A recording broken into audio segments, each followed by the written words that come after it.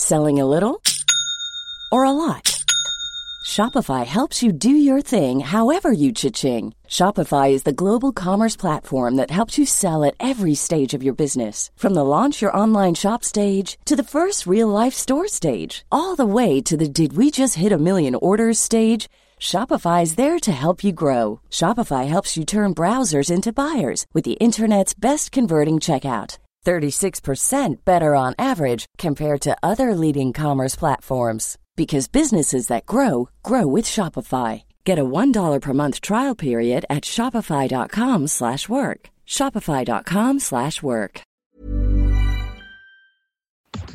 You are with Cape Talk. Views and News with Clarence Ford. At 9:38, we welcome Dr. Chris Smith, lecturer at the University of Cambridge, better known in these parts as the Naked Scientist. Great to have you, Chris. Good morning, Clarence. I must tell you, it's going to be, well, the jury's out, 32, maybe 39 degrees in Cape Town today. I can see your 39 degrees and I can lower you to -5, which is what it is here right now. I've just taken my son to the station to get on his train to school and my car told me it was -5 degrees C. Beautiful, absolutely beautiful this morning. Wonderful starscape because it was still dark, but very, very cold indeed. There's 45 degrees discrepancy in the differences of temperature between where you are at and where we are at. I can't even imagine that. But yeah, I got 2 pairs of socks on today because it's just bone-chillingly cold. But this is kind of normal. We've got lulled into a false sense of security for what the new normal in climate terms and winter temperature terms is. We've had warm winters relentlessly for years. And so when we occasionally get a glimpse into what it was like for real, like this is how it should be in these sorts of latitudes at these times of year, you kind of think, oh, it's got cold. But no, this is sort of what it is. And this is artificially warm, actually, here. We're warmer than we should be in the sense that if you carry on along the same line of latitude, you will get from London to Moscow. And in Moscow, it's beyond -20. And in parts of Canada, of course, at equivalently high latitude, the same sorts of very, very low temperatures. So we're kept artificially warm because we have a phenomenon called the Gulf Stream, which is a patch or pool of warm water, a stream of warm water that arises from the Gulf down at where Florida is, and it's directed north across the Atlantic and goes past the west edge of Europe and then up the west coast of the UK, and it delivers huge amounts of energy to the North Sea, the English Channel, and this keeps the water around the UK much warmer than it should be, and this is blown onto the land by the prevailing wind, which means we're artificially warmer than we would normally be, which means we can exist at these high latitudes without having Moscow-type temperatures. It's actually very difficult to understand Moscow and London being on the same latitude, but it is actually. Wow. But okay, so let's get to your questions. I see there's a couple in. What is bull dust and why is it so dangerous, Dr. Chris? I don't know. And if anyone can help me, please let me know. I've not heard that phrase. I wonder if it's from a bull mill, because when you are grinding up ores to extract useful things or precious stones, precious metals and so on, you can put things into a ball mill. And a ball mill is when you bounce around big metal balls inside a rotating drum, which smashes up your ore and the stones and so on and helps to extract more of the precious stuff like gold from inside. But that's a ball mill. I don't think it's a bull mill, but it does produce a huge amount of dust. So I wonder if that's what it is, but I'm just speculating. If anyone does know and can help me, please help me out. Okay, then we've got the voice note. Let's take a listen. Morning, Dr. Chris. I'd like to know what causes our stomach to be upset and have diarrhea when we eat chili, like hot wings or something, any food that has high spice content or high chili content. What is it in chili that makes us have diarrhea when we have chili? Well, a couple of things to think about here. And one is that it could be the chili, but it could also be something else which is in the food. Because if the food hasn't been stored properly, cooked properly, prepared properly, and the chili, strong flavours are being used to mask poor quality meat, which has been subject to all of the above, it could be that something else has grown in the meat. Listeria, for example, very, very common in some places, particularly as a friend of mine who did some microbiology experiments around Joburg found, very high fraction of the food outlets around Joburg were serving meat that had listeria in it. Other food poisoning organisms which can secrete toxins into meat, like Staphylococcus aureus, where meat's been poorly handled and poorly stored, you can end up with toxins secreted into the meat. And again, the chili is used to mask the fact that the meat is of poor quality. And when you eat it, it's not the chili upsetting you, it's some other passenger that's on the meat. But yes, some people do seem to have a sensitive constitution for the strong flavour in chili, which is the spicy ingredient, capsaicin. Most of the receptors for capsaicin are on the outside of your body, in your skin, your mouth and your bottom end. So you tend to notice things when they go in and when they first come out, but you're less sensitive to the effects as they go through. So I would say that the former point I made is the more likely explanation for why you sometimes get a bellyache with these sorts of things.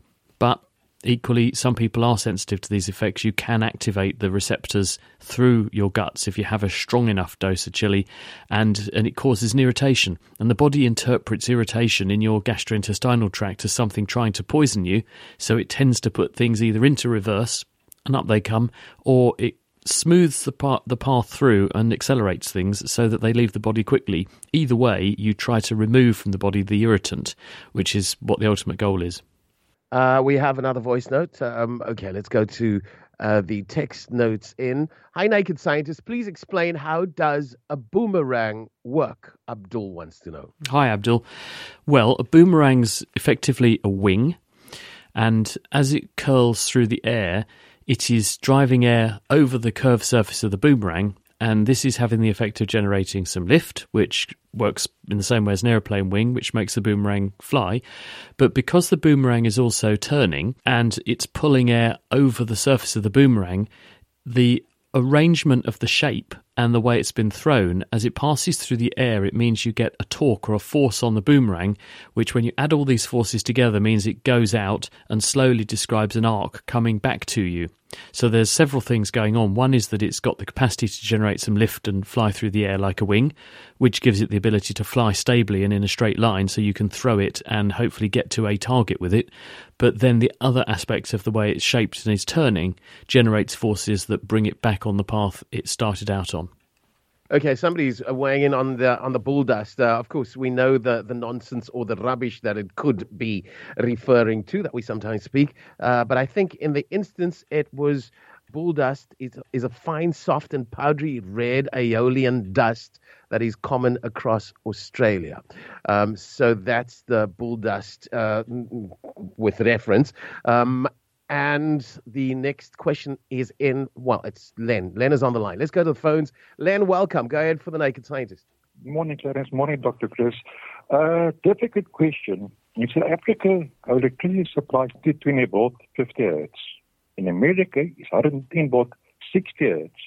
My problem is, what is the difference, or what's the effect of the difference between 50 hertz and 60 hertz? What is the difference? What is that effect on the usage of electricity? Hi, Len.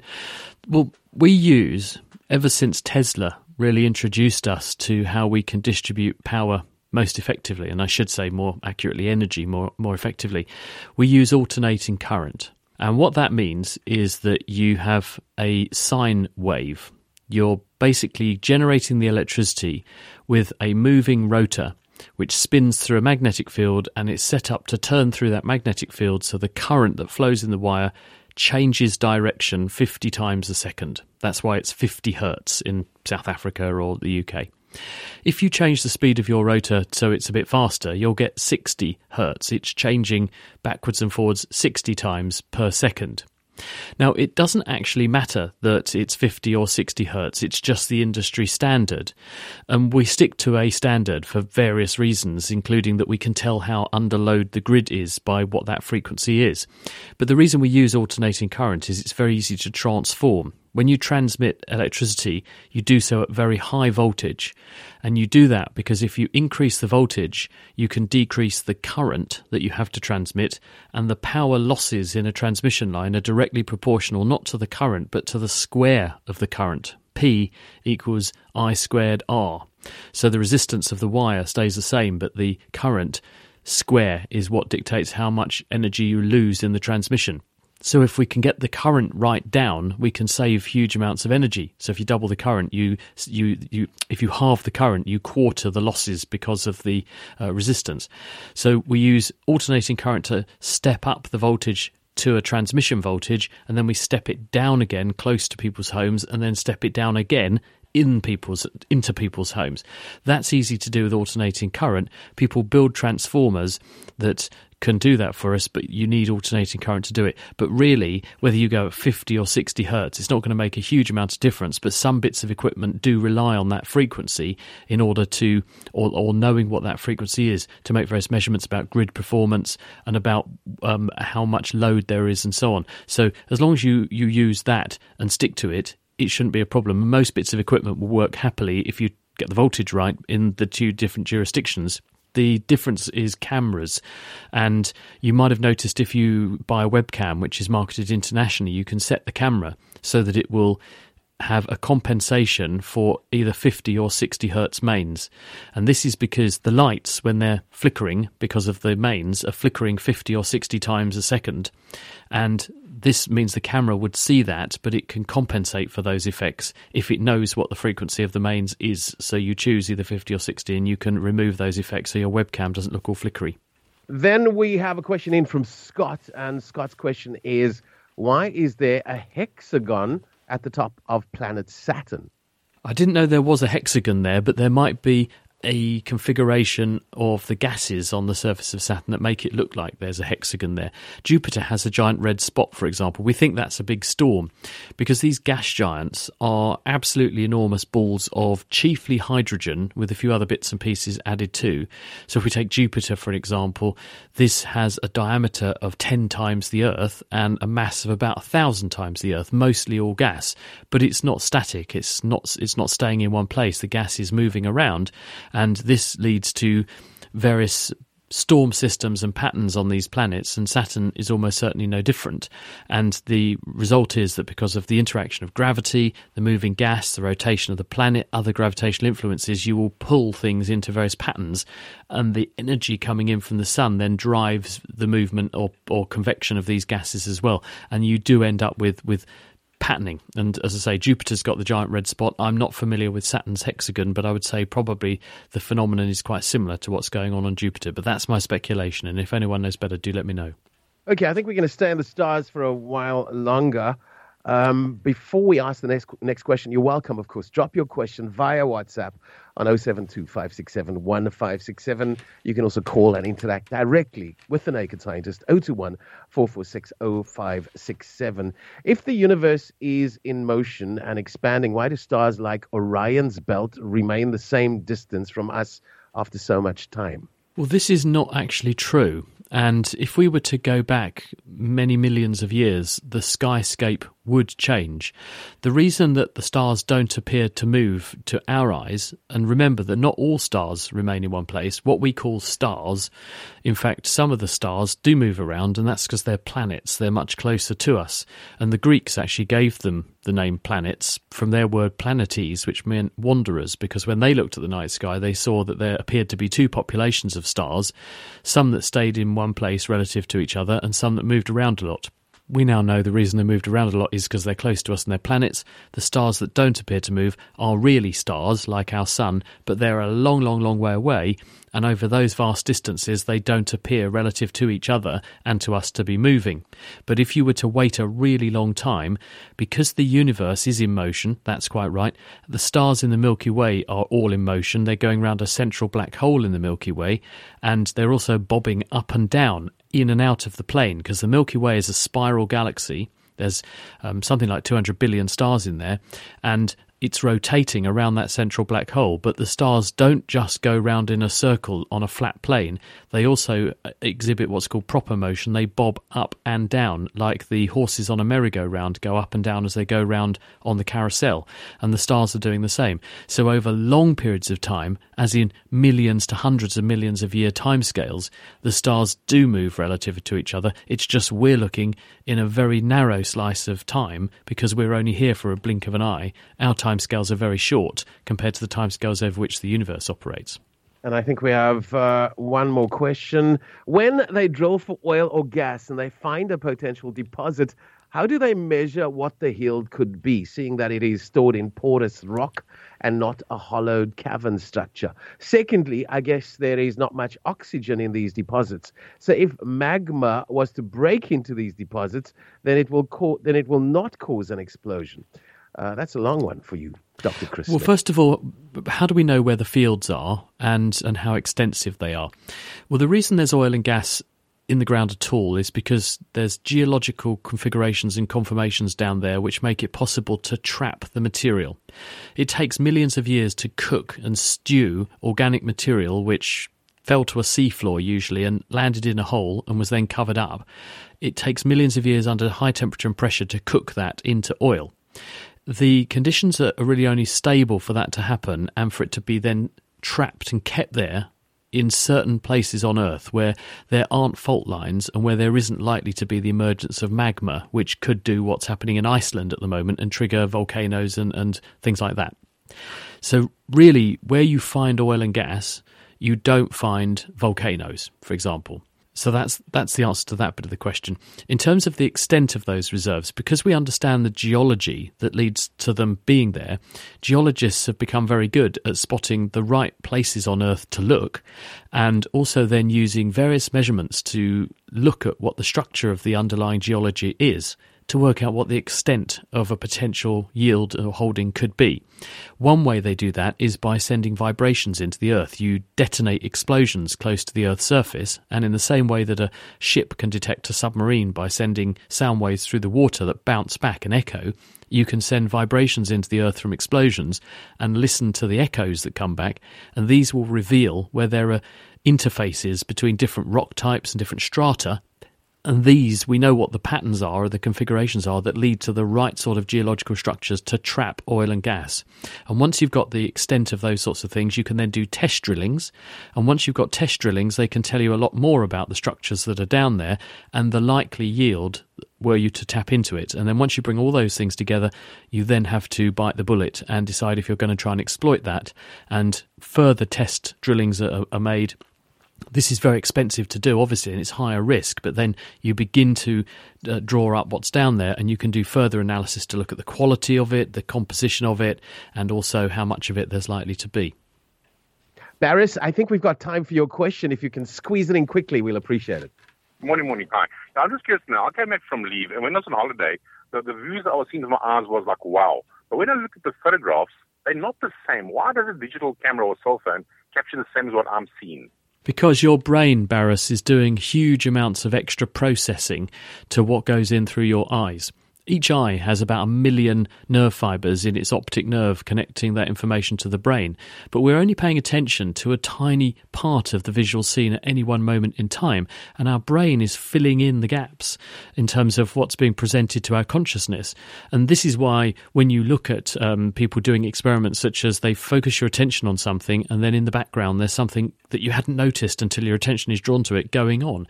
And this is how our attention works. Now, a camera doesn't have that discrimination. A camera does not spotlight certain things of the visual scene and add emotion and add colour enhancement and draw your attention to things. A camera just literally captures some information and stores it. And the key to being a good photographer, I'm not one, but I know some people that are, is to know how to set the scene up so that you anticipate where people's brains are going to want to look and what they're going to want to see, so that your brain can then easily do those jobs on top. And a bad photograph has too many distractions, not enough of the focus and the focal point in the right sort of composition in the right way, so that people then can't recreate the scene in their mind's eye as though they were there. A good photograph enables you to transport yourself to that location as though you were seeing it for yourself. And then, Katlego, I've got to squeeze this in, maybe just a yes or no answer. Do mosquitoes prefer a certain blood type? Well, they certainly like certain people, and that's because those people smell good to a mosquito. They produce lots of CO2, and that includes pregnant women. But there are also people in the population who, for genetic reasons, produce a cocktail of volatile chemicals from the skin, which to a mosquito smells much more attractive. There are also people who produce more chemicals that mosquitoes find a deterrent, so they tend to get bitten less. And some of those smells may associate with certain blood types, but chiefly it's what you smell like to a mosquito that dictates whether or not you're more or less likely to be bitten. We managed to squeeze it in, Katlejo. That answers your question. Mom, in this particular instance, doesn't get bitten. The rest of the family does. But that's it. Thank you, Dr. Chris Smith, the Naked Scientist, every Friday after 9:30. Nearly time for news at 10. Thinking about your next career move in research and development? Then it's time to make your move to the UK. The nation that's investing £20 billion in R&D over the next 2 years. The nation that's home to 4 of the world's top research universities. The nation where great talent comes together. Visit gov.uk/great talent to see how you can work, live and move to the UK.